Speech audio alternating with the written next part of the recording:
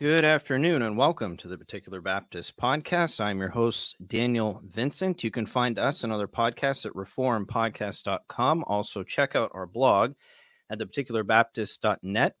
And I want to just give a quick shout out to our patrons who have been gracious to support our ministry, to Vince, who is our newest patron, David, the Aramus, and Stephen for your support. We thank you so much for that. And if you would like to support our ministry through that means, you can do so at patreon.com/the particular Baptist. Well, I have a special guest with me today. This is Brother David Timothy Gatewood, coming all the way from Kansas City, Missouri. Brother Gatewood, thank you for joining me today. Hey, man. Yeah, no, I really appreciate the invite. This is going to be fun. Yes, looking forward to it. Give us a brief background on yourself before we dive into our discussion today. Can I give the audience a little flavor of who we're talking to? Yeah, so as you said, my name's Timothy Gatewood. I currently live in Kansas City, Missouri. I'm an adjunct professor for Spurgeon College and Midwestern Baptist Theological Seminary. I'm also the executive editor of Credo magazine, which some of your listeners may be familiar with. And so that's done under the leadership of our editor-in-chief, Dr. Matthew Barrett. I also serve alongside Dr. Barrett when it comes to the Center of Classical Theology, where I serve as the associate director. And to keep the theme going of classical theology, I'm also one of the book review editors for the Journal of Classical Theology. So you kind of see my interest, what I'm into there. I can't hide behind anything there. My family has lived in Kansas City since 2017, which is when me and my wife Beth moved up here so I could participate in the doctoral program at Midwestern. Since moving up here in 2017, we've attended Emmaus Church, which is a Southern Baptist and Acts 29 church in North Kansas City. We've been there the entire time. We've been up here. I underwent the pastoral training program under the leadership of Emmaus. I was a deacon there for a while. And me and my wife, we have two sons, John Howard, who is 4, and we just finished T-ball practice with him. He did great. Not to brag, I think he may be one of the fastest kids on the team. So we got a little Ricky Henderson on our hands. And then we have Thomas, who's roughly 1.5, and he's not that fast. Not yet, anyways. Right. Yeah, he'll get there. All right. Well, thank you, brother, for that introduction. Now, kind of carrying along with the theme of the work that you do. So you work at you kind of manage the Center for Classical Theology, and you help manage Credo magazine. You know, what are some of the goals that you guys are doing there, and what is some of the work that is going on there? Sure. So we say Credo magazine exists to retrieve classical Christianity for the sake of creating and cultivating renewal for the church today. So theological retrieval is at the heart of our goals. So if any of your listeners are unfamiliar with that phrase, theological retrieval, I define it as rediscovering pre-modern sources in order to address contemporary problems without modern presuppositions. Okay, so we see 3 different aspects of the form of theological retrieval that we're pursuing then. We have our pre-modern sources, our voices from the past, but we also have these contemporary problems, right, that must be answered or at the very least addressed. And then we have the issue of these modern presuppositions, which we must transcend, or at the very least recognize, right, like just be aware of. So we have a few different avenues in which we pursue theological retrieval. So Dr. Barrett hosts the Credo podcast. He'll interview theologians and pastors, philosophers who are engaging with classical theism. We have our website, credomag.com. So we run a daily blog, which features shorter and a little bit more digestible examples of retrieval. And then specifically my job in Credo, I oversee the production of the magazine proper. So the magazine of Credo magazine. So 3 to 4 times a year, we will release an edition of a magazine, which will focus on like one topic and feature the work of about a dozen or so theologians or experts on that specific topic. Mm-hmm. And we'll share, longer essays, interviews, book reviews, and more practically oriented columns as well. And then we have the Center of Classical Theology, which is kind of our more academic, systematic wing of Credo. So we partnered with Crossway, the evangelical publishers, and we're doing two main academic projects with that. We have our inaugural lecture coming up pretty soon in November. That's going to take place November 13th in San Antonio. And we're going to hear from the esteemed Dr. Carl Trueman. Mm-hmm. And he's going to be speaking on classical theology and the modern mind. So I'm very excited to hear that. And then afterwards, I'm very fortunate. I get to participate in a panel discussion. I use the word participate loosely because when you hear the guest, I am clearly the other guy. So I'm fine with that. But yeah, there'll be a panel of Dr. Barrett, Dr. Trueman, Dr. James Dolezal, and then Dr. Kevin DeYoung, and then me. And I'll just be asking questions. Hopefully they won't ask me any questions. I'll leave the answering to them. And then we're also pursuing some publications. Those lectures will produce as the New Studies in Classical Theology series. We're doing Thomas Aquinas for Protestants through Crossway, where we'll focus on aspects of Thomistic theology and talk about how they can be applied for Protestants. And I can't say much on this, but for fans of biblical theology, Credo has a project upcoming that you will like, but we have to keep that close to our chest at the moment. So right yeah. So your listeners can subscribe to our newsletter on the website and kind of keep track of things like that. But we have a lot of fun stuff coming up. And what's the website? Is it credomag.com? Credomag.com. Yep. Credomag.com. All right. Yep. Mm-hmm. Go there and subscribe. Okay. Now, in terms of classical theology, what kind of got you specifically interested in this idea of recovery and putting classical theology in the forefront of people's minds? Yeah. So my personal experience with classical theology, it really wasn't until later on in my studies that I experienced this firsthand. And it wasn't until I began diving into primary sources. And I felt this interesting combination of familiarity and unfamiliarity, right? So like I would read Athanasius and I would think, oh, I get a lot of this. This sounds like it's coming from a similar world. And then every once in a while I would stumble upon something and think, I don't have a framework for that just yet.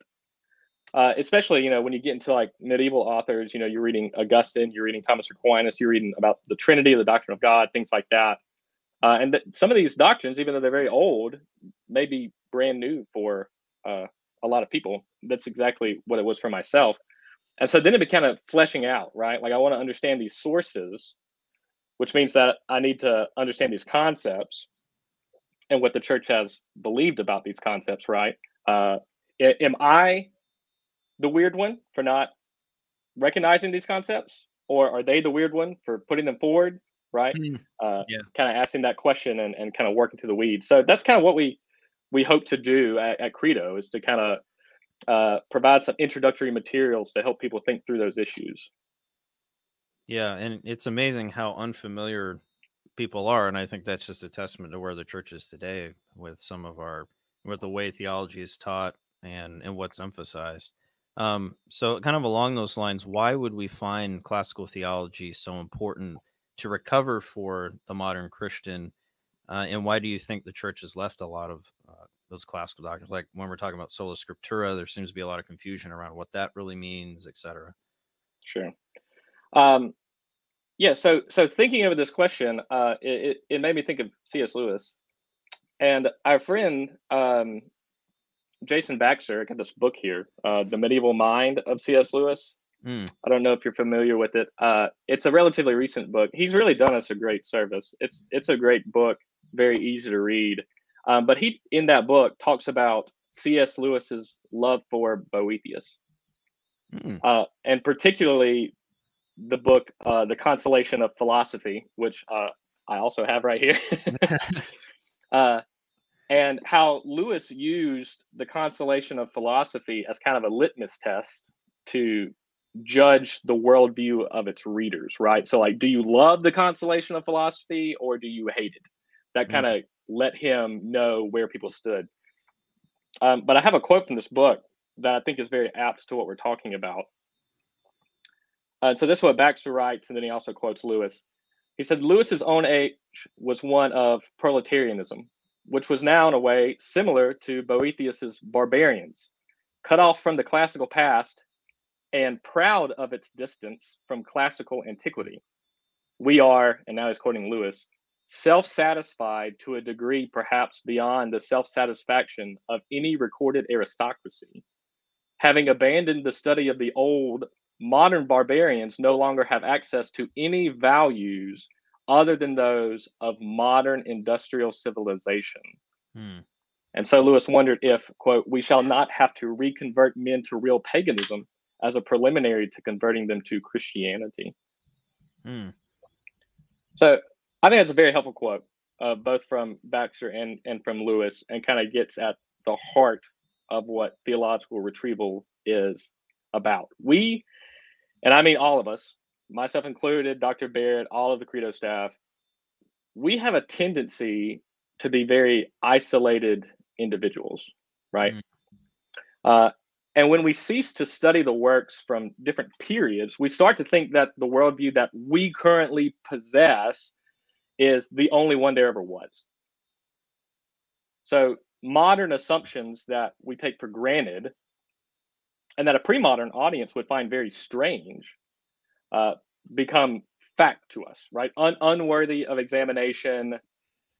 This is just how it is. So it's true in philosophy, it's true in political theory, and it's true in theology. So the goals of theological retrieval is to study the Bible with the church, right? We want to ask whether or not there is such a thing as a Christian tradition, as a pattern of belief.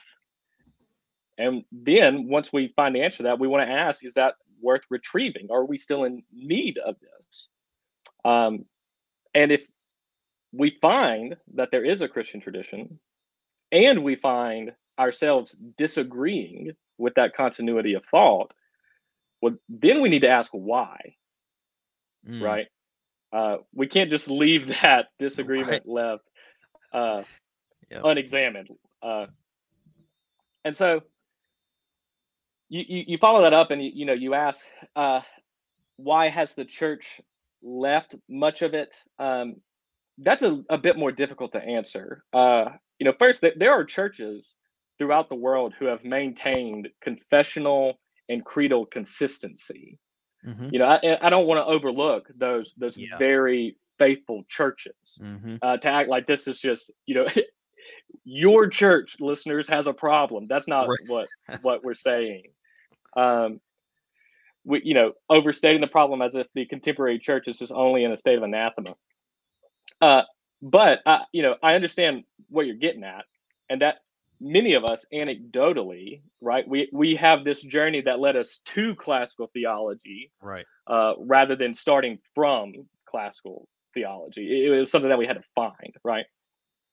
And we can talk about this at length. I know that some of the other questions you wanted to get to kind of get at this issue as well, but the 20th century saw a rise of alternative models to theism and to Christian theology, right? I'm thinking of schools of thought such as open theism and process theology and things like that.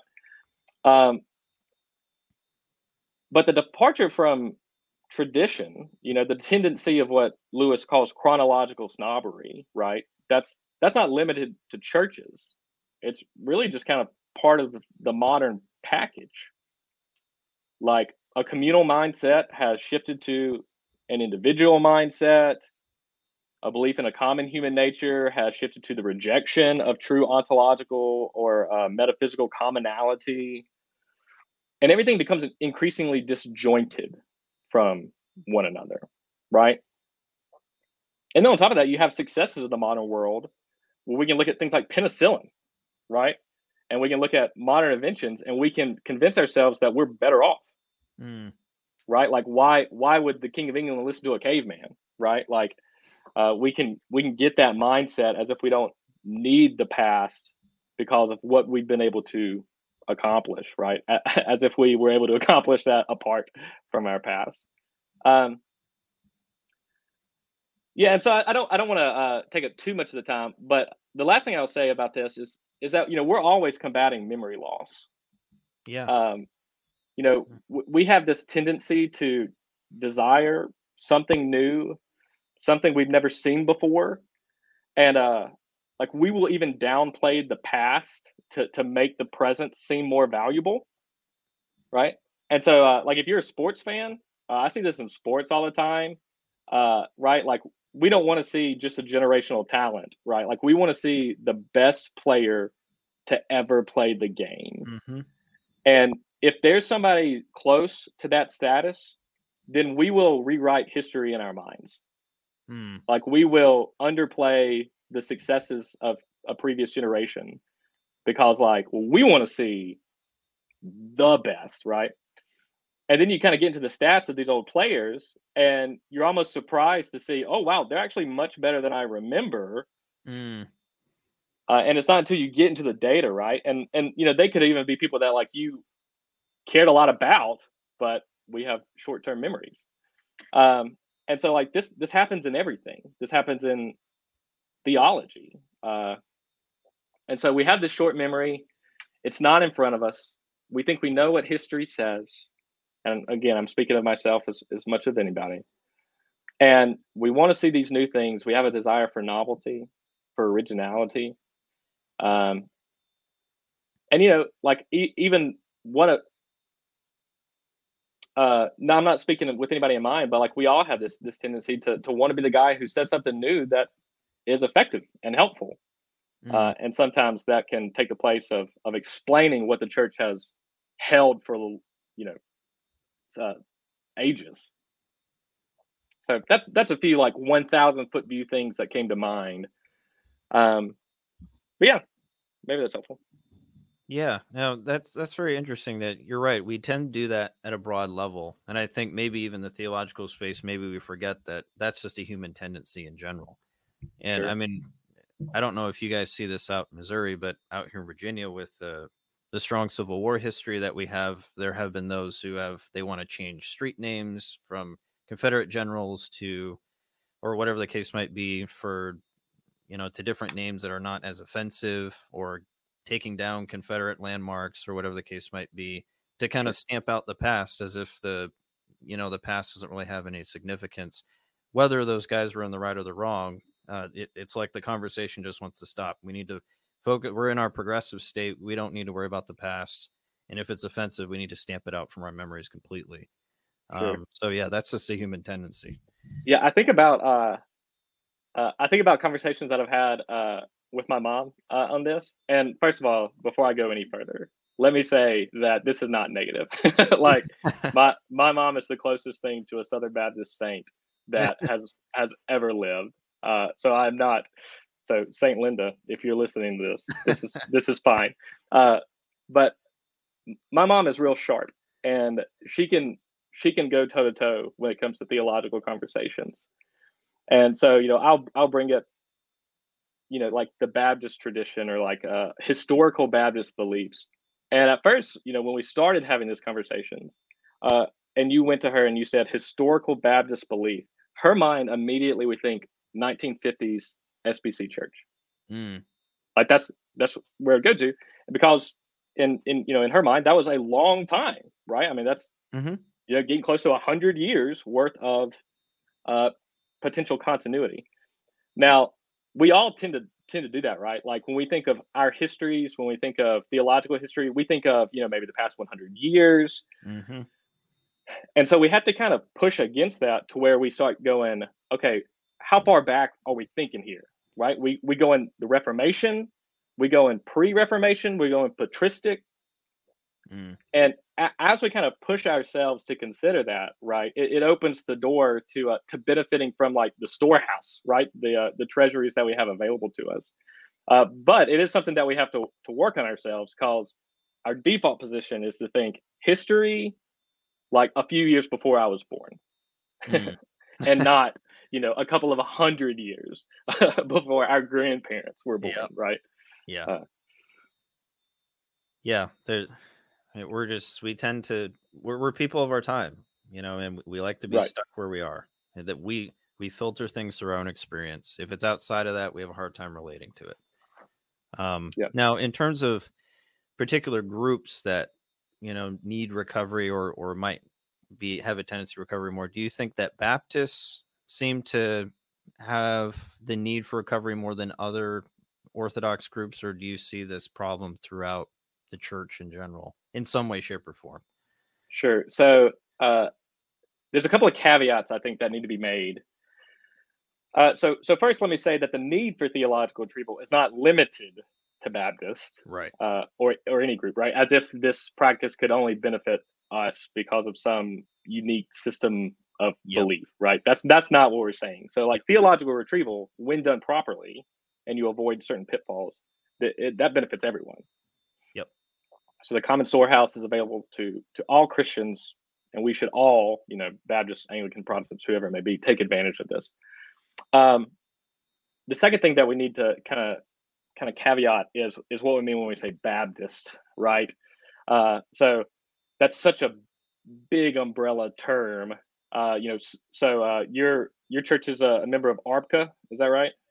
No, we're not part of any organization right now, but okay. We are RB Church.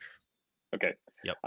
And so, Reformed Baptist churches, ARBCA, Southern Baptist churches, they're going to have shared distinctives, obviously, but they're going to have a different culture, a different mindset about a lot of things. And, that doesn't even bring into the conversation something like American Baptist or, non-denominational churches that refer to themselves as Baptistic, right? So we kind of have to be careful with that term because at a certain point, it becomes almost impossible to describe everybody in much depth, right? So I'm a member of a Southern Baptist church.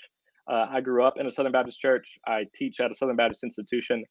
And so that's the branch that I can speak to, with the most experience. Yep.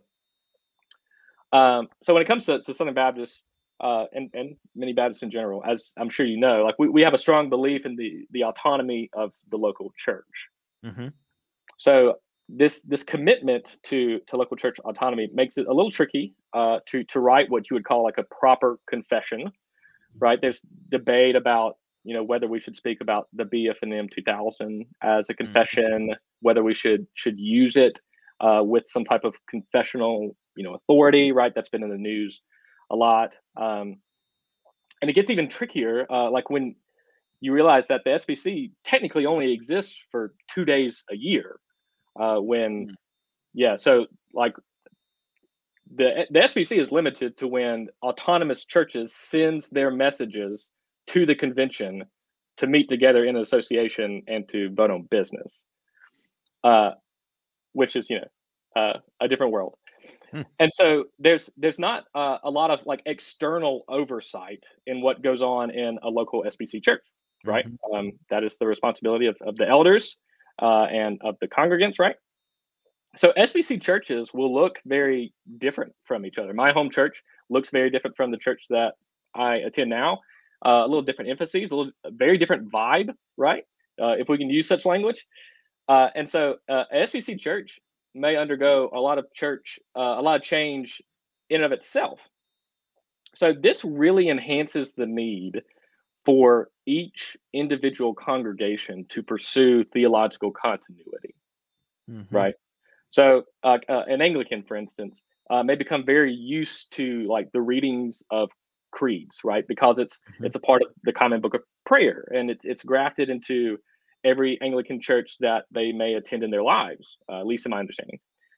But each Baptist church, Southern Baptist, is going to have to decide for themselves how they are going to incorporate classical theology into their liturgy, right? So ultimately, that autonomous congregationalism is a hallmark of the Baptist interpretation of Scripture, and we can't punt it, right? Like it's not a pragmatic decision, right? And so elders are tasked with making sure that their teaching is biblical and therefore like in agreement with the ecumenical creeds. Other elders and congregants are tasked with knowing theology in order to kind of like take account of a pastor's teaching, right? They need to be aware if something is out of step. They don't have to be masters in theology or anything like that, but they need to know enough to recognize when something's weird. Right. Even if they can't fully articulate it, right? Something needs to be uneasy with them. And so you can see how things like that can get a little funky. And without people meeting these responsibilities, that we can become lone wolf biblical interpreters and lone wolf churches that really don't care for in continuity with church history. And so, yeah, in that sense, I would say that it's especially important for Southern Baptists to care about theological retrieval at like an individual level, because it's in an all hands on deck situation that we're making sure that our local church is promoting biblical fidelity, right? Mm-hmm. And yeah, we don't want to end up being, at the individual level, like a congregation of one, right? Right. We want to join in with what the church has done, and we don't want to make autonomy into a license for novelty. Yeah, no, that's exactly right. And I think that's an unfortunate side effect of independency is you tend to have these multiple interpretations of what a particular doctrine might mean without necessarily having that oversight. And I guess you can see why there was pushback against the independency of Baptists, particular Baptists, in the 17th century from their Puritan counterparts who were seeing more of a state church setting and wanting to have more oversight. And why would these people have the ability to interpret scripture this way? Look what could happen. And even the Catholic Church with the reformers. Hey, if anyone can interpret scripture the way they want, then all these things might happen. Even though, we see it as a biblical model. But yeah, it's kind of a side effect of that, unfortunately. I was talking, so I'm currently teaching a Christian political thought class through Spurgeon College. And I was talking to my class about Roger Williams, who is kind of seen as like the father of like Baptist religious liberty. And he really promoted this idea of religious liberty and freedom for all people, like even if he disagreed with them theologically, which is like a Baptist distinctive, especially a Southern Baptist distinctive.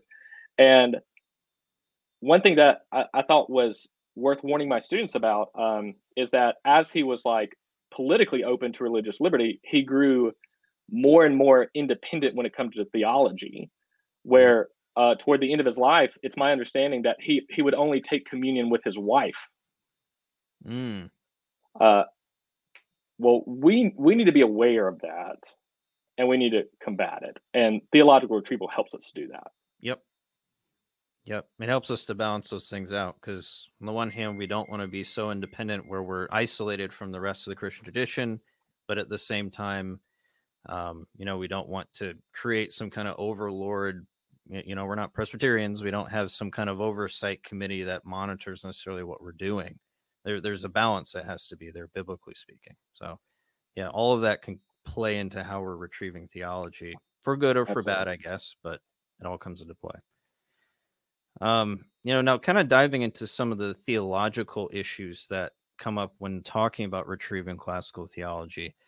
In recent years, the doctrine of God has kind of come front and center in Reformed circles. Why do you think that this has come under attack in Reformed circles? We see people pushing back as it's starting to come up and be retrieved. We see people in our own circles that push back hard against it. Why do you think that might be, or some of the issues that might float around with that? Yeah. So, once again, this a lot could be said here, and so we want to balance being as thorough as we can with my tendency of being overly talkative. But yeah, there's a few things that we could discuss. So, I mentioned earlier that the 20th century saw a rise to what I'm going to call like alternative models of God. So like open theism and process theology, to name a few. So like these two movements, even though they're not the only ones, they raise a lot of questions concerning the classical understanding of the divine attributes. All right. So one such process theologian, I got his book right here, Charles Hartshorne. And if you can see, the title of the book is Omnipotence and Other Theological Mistakes. Ouch. Yeah. So that gives you a pretty good glimpse of what this book is like. Hartshorne wrote this book in 5 weeks, and it reads like that. Not that it's like weak or anything like that, But I would classify it, and maybe some would disagree, as a pretty angry book.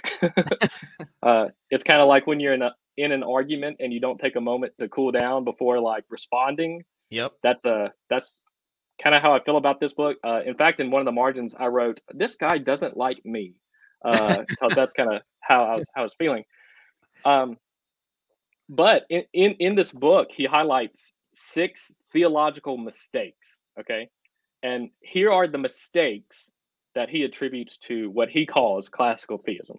Okay, mistake number 1: God is absolutely perfect and therefore unchangeable. He lists omnipotence as a mistake, omniscience as a mistake, God's unsympathetic goodness as a mistake. And so think in terms of like impassibility there. Mm-hmm. Immortality as a career after death is one of the mistakes. And then an infallible revelation. So he would say all of these are theological mistakes. And so like he has subheadings throughout the book, such as like what went wrong with classical theism, and chance freedom, and the tyrant idea of God, like things like that. So pretty aggressive. And then we also have guys like this fella here, Clark Pinnock, most moved mover. Clark Pinnock, I don't know if it's right to say that he's like the father of open theism, but he's one of the most famous ones, and he's pertinent to us because he taught at a Southern Baptist seminary before shifting to open theism.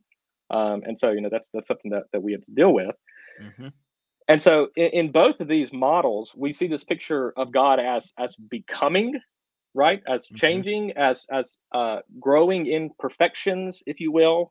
So like, for instance, the open and open theism refers to like the future, right? So like some open theists will say that some things in the future are absolutely fixed, but that other things are left open, right? Mm-hmm. And God is what they call omnicompetent. So he's capable of handling what comes up, but anything could come up. It's truly open. And so we see this picture of God growing in his understanding of the future, right? He's becoming perfect in knowledge.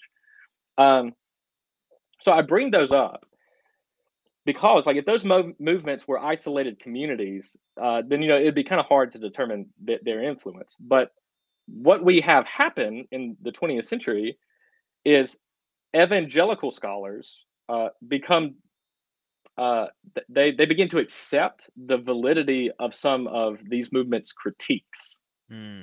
So that they don't become open theists, they don't become process theologians, but they hear the questions that these guys are asking, and they go, "Oh, that's a really good question." And so what happens is they begin to modify our language about the doctrine of God to accommodate these new critiques.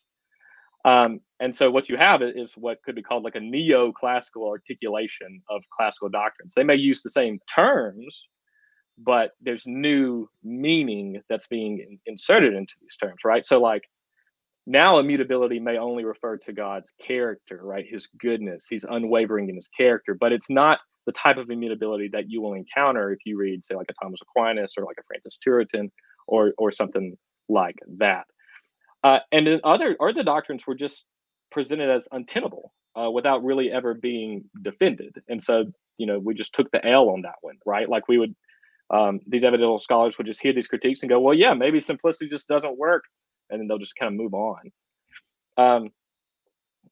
You also have like big tent organizations. So like such as like ETS, for example. So like the doctrinal statement for ETS, which is the Evangelical Theological Society, is quite broad. Like it's only 2 lines. Like you believe in the Trinity and in inerrancy, and like that's it. And so at ETS, like you had guys like Clark Pinnock who were presenting on open theism, and open theism was rebuked by ETS, but open theists were not removed from membership because like they could sign the doctrinal statement, and you have academic freedom. And so that kind of muddied the waters a little bit. And this is really just like a phenomenon of the 20th century. So some of your listeners may be familiar with Owen Strachan. So yep. I actually started my doctoral dissertation under the supervision of Dr. Strachan. And it was going to be on the neo-evangelical movement. So like Carl F.H. Henry and Harold John Ockingay and guys like that. And what you notice when you start studying the neo-evangelicals is that a lot of their organizations that they started, a lot of the parachurch ministries that they started, be it schools or academic organizations, they tend to become theologically moderate or liberal, despite them being conservative.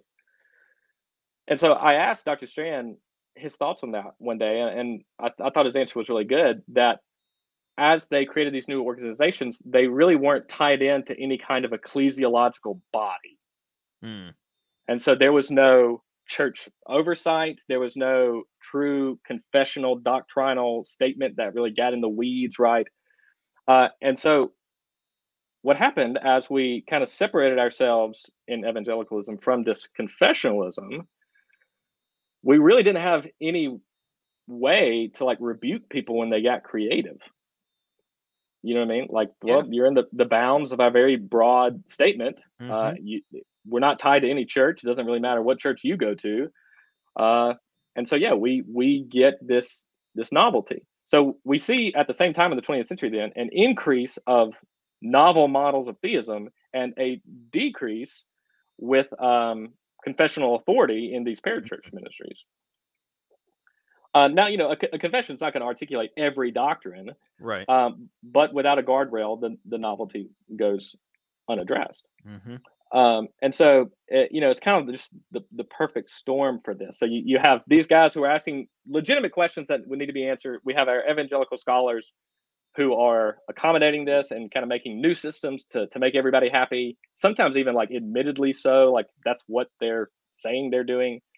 And then you also have this lack of confessionalism as evangelicalism is growing in its popularity and influence. Perfect storm. And, it's not unusual for theological retrieval or really anything like it to grow out of a recognition of problems, right? Like sometimes we need somebody to say something outrageous before we're like, oh man, I need help thinking this through. And so it really set the stage for what we're now seeing as this rise of theological retrieval, because people are understanding like we need help to address this. And so hopefully that trend will continue. And I'm confident that it will.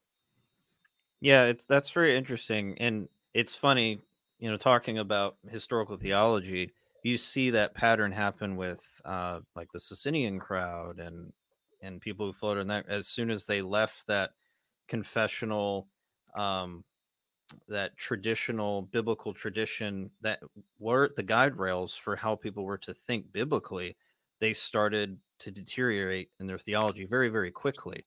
And so, we have historical precedent for, for reacting against that. I think the way that we do. This has happened before, guys, and it's not. See that road over there? We've done this before. We don't want to do that again. But yeah. All right. Kind of moving along here, talking. The doctrine of God has kind of come up, and then also the understanding of how philosophy integrates with, biblical thinking. Now, that's another thing that seems to be pushed back against as we're retrieving classical theology. So what are some practical ways that we can integrate a biblical philosophy into our theological conversations? Right. So this ties into a lot of different things. We could discuss something like natural theology, natural law, and its place in the Reformed tradition.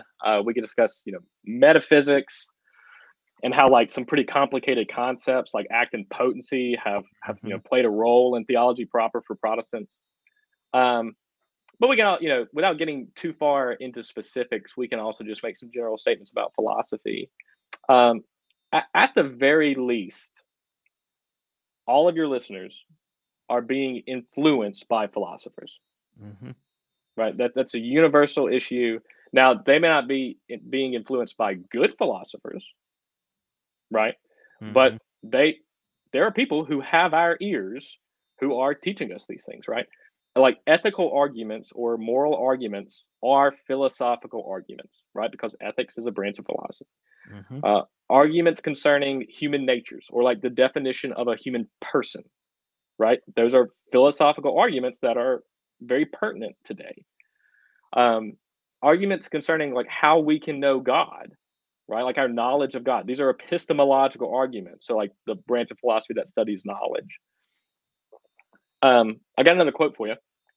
This one's by Chesterton. And my second reader, the second man on my dissertation committee was actually Thor Madsen, who teaches at Midwestern, and he is, without a doubt, one of the sharpest thinkers I've met. That guy, he is a 1%er, let me tell you. But he shared this quote from Chesterton with me. It's a little lengthy, but I think it's worth it.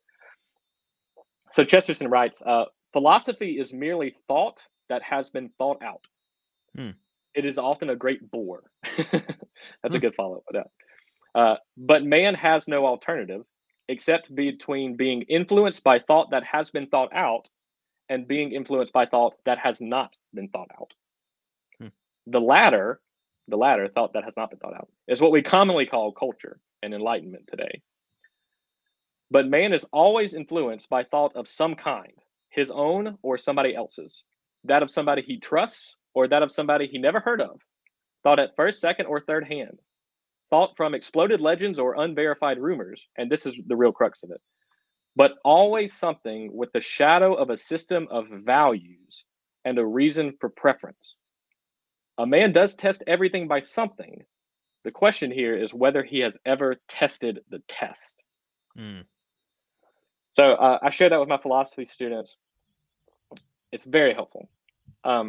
So it's not unusual for theologians to define theology in like a Websterian sense, like following John Webster, who defined theology as the study of God and all things in relation to God. And that's where really lies the rub, that in all things in relation to God. It's like when we make certain claims about God, Christ, the church, we are necessarily implying certain truths about reality. Kevin Van Hooser calls ministers of the gospel ministers of reality, right? Like we are testifying to the true order of nature. So understanding that claim, we have to ask ourselves, what must be true in order for these biblical claims to be true? Right? It's a coherent system. God is free from contradiction. And so this is where like a strong philosophical interest can really come in handy, right? Like everyone has a system of thought. Everyone has values. There's always a reason for preference. And if we're not careful, then when we accept those philosophies, we inadvertently accept the values that come with them. Okay. We might not do that perfectly. We may be inconsistent. And in this sense, maybe that's even a blessing to us. But they will affect the way that we see God and all things in relation to God, right? So we have to ask ourselves the question, like, which philosophical school of thought is most consistent with Scripture and long-held Christian belief? And unless you're specifically looking to the answer to that question, it's very unlikely that you're just going to luck into the right answer, right? Like that you just like draw one out of a hat and it's like, oh yeah, I got it now. We have to be aware of that investigation. Now, the other side of things, we don't want to give philosophy the pride of place where we reason away very clear, apparent biblical claims. Right. Now, even though if we were to do that, we would be reasoning poorly, right, because of the coherent nature of reality. But we don't want to give ourselves that out, right? We need to recognize that the role that philosophy has played in history, and that is the handmaiden of theology, right? So when it comes to like the how, we start with our Bibles, right? Yep. We are people of the book. We also need to read, philosophically rich sources, right? Whether we like it or not, Aristotle and Plato and these men, they've made quite the impact on some of your favorite thinkers, right? Like, if you love Augustine, well, you need to be at least familiar with what Plato was saying, right? There's a lot in there, and a bit of that is learning the language, which is honestly the hardest part. And so this is where you can get like good philosophical or theological dictionaries. So I have a couple here that I can show you that may be helpful. So we have like Vulner, the Dictionary of Scholastic Philosophy. This book is not very big. The definitions are short. They are helpful. And so like if you want to know like what medieval or early modern theologians, like how they were using these terms, this is a good starting point.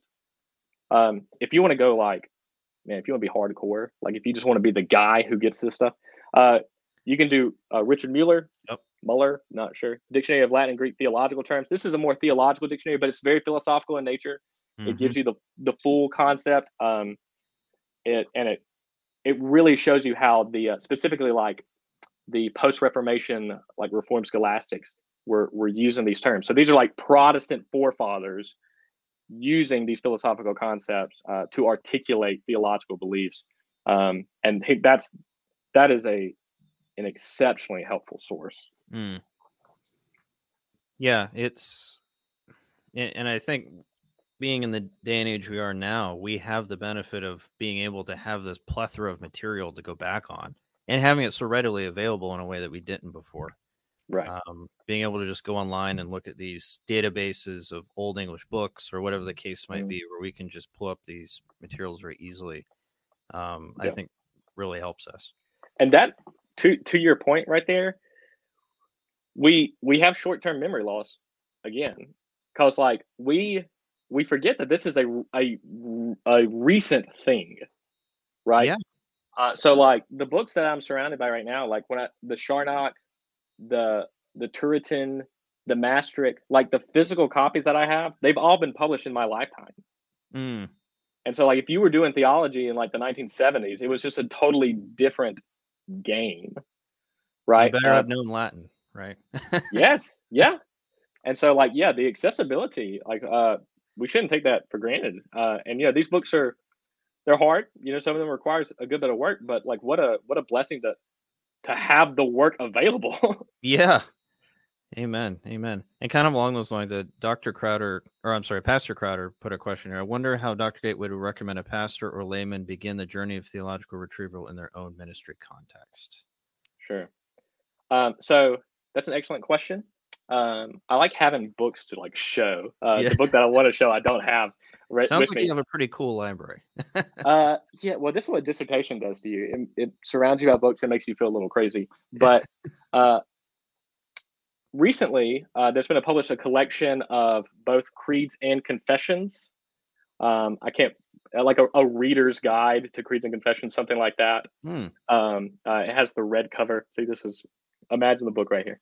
But I think that's the best place to start is reading the ecumenical creeds. So when I say that, I mean Nicaea, I mean the Chalcedonian definition, I mean the Athanasius Creed, right? The Apostles' Creed.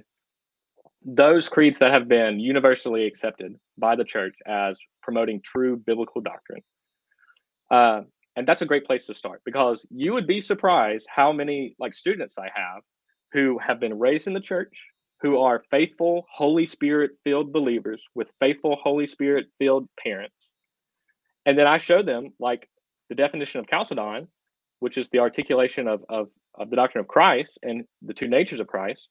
And they're like, whoa, I would have said this wrong. Like I didn't know this. Like this is new information. And so starting there is accessible, it's easy, and that's really the stuff that you want to be in continuity with, right? Like if you punt Nicaea, but you happen to be in line with some third tier issues of one of the Reformed confessions, that you still have a problem on your hands. So yeah, start with the ecumenical creeds, and then I would move to Reformed confessions. And so if you're the Baptist, like the London Baptist Confession of Faith, things like that. Obviously, if you're Presbyterian, the Westminster Confession, the 39 Articles, things like that. And the more you read of those things, the more agreement you will find, right? We tend to think of confessions as this articulation of what makes us different, right? So like if you want to read what Baptist thinks, you read the London Baptist Confession, but the authors of the confession went to a great deal of trouble to show continuity with like Yep. the Westminster, right? Yep. And I love the phrase that they use to describe it. It's the title of my column in Credo, wholesome Protestant doctrine. That makes me so happy every time I hear it. And so you want to read these confessions so that you can recognize the continuity of the wholesome Protestant doctrine. And then, once you work through there, then we can start talking about like some secondary sources, some more contemporary. There's a great wealth available that have been written in the last 10 years about this stuff. But that's where I would begin. Great. And I guess kind of as we close out here, are there any other theological issues that you see coming up in Reformed circles as you're doing your work with Credo Mag and Center for Classical Theology? Anything relevant that you're seeing on the horizon or that keeps popping up? I think there's a couple of things that are hot button issues right now, and I have been not surprised, but interested in my students' responses to such things. I got old real fast. I don't know how it happened, but they keep me in touch with what's happening on social media and things like that. And so when I think about like theological retrieval and what people are talking about and what may come in the distance, I think about like an increased interest in like covenantal thinking, like covenantal theology. I've seen people talk about, dispensationalism and covenant theology. I've seen the term like reformed dispensationalism make headwaves, and then debates about whether or not that's an apt title for, that system of belief. And so I think that's going to be a thing, right? This issue between covenantal theology as Baptist, 1689 federalism and reformed dispensationalism within Baptist circles. Theopolitical retrieval, right? I mean, you can't open an app and scroll for 1 minute without being hit with Christian nationalism and topics like that, right? Yeah. And so like my students in my political theology class, they have this like desire to retrieve classical sources on political theory. Like they don't just have an interest in reading what Ronald Reagan may have said about conservatism. Like they want like, what did 17th century Baptists think about religious liberty, right? Like they have that hunger. And so I think that's going to increase and going to open its own doors for conversation. Classical apologetics.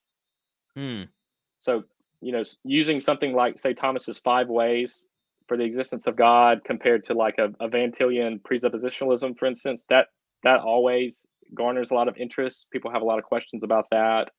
Are they mutually exclusive? Can they somehow be compatible? Right. So those are some things that I see creep up a lot in just like day-to-day conversations. Okay.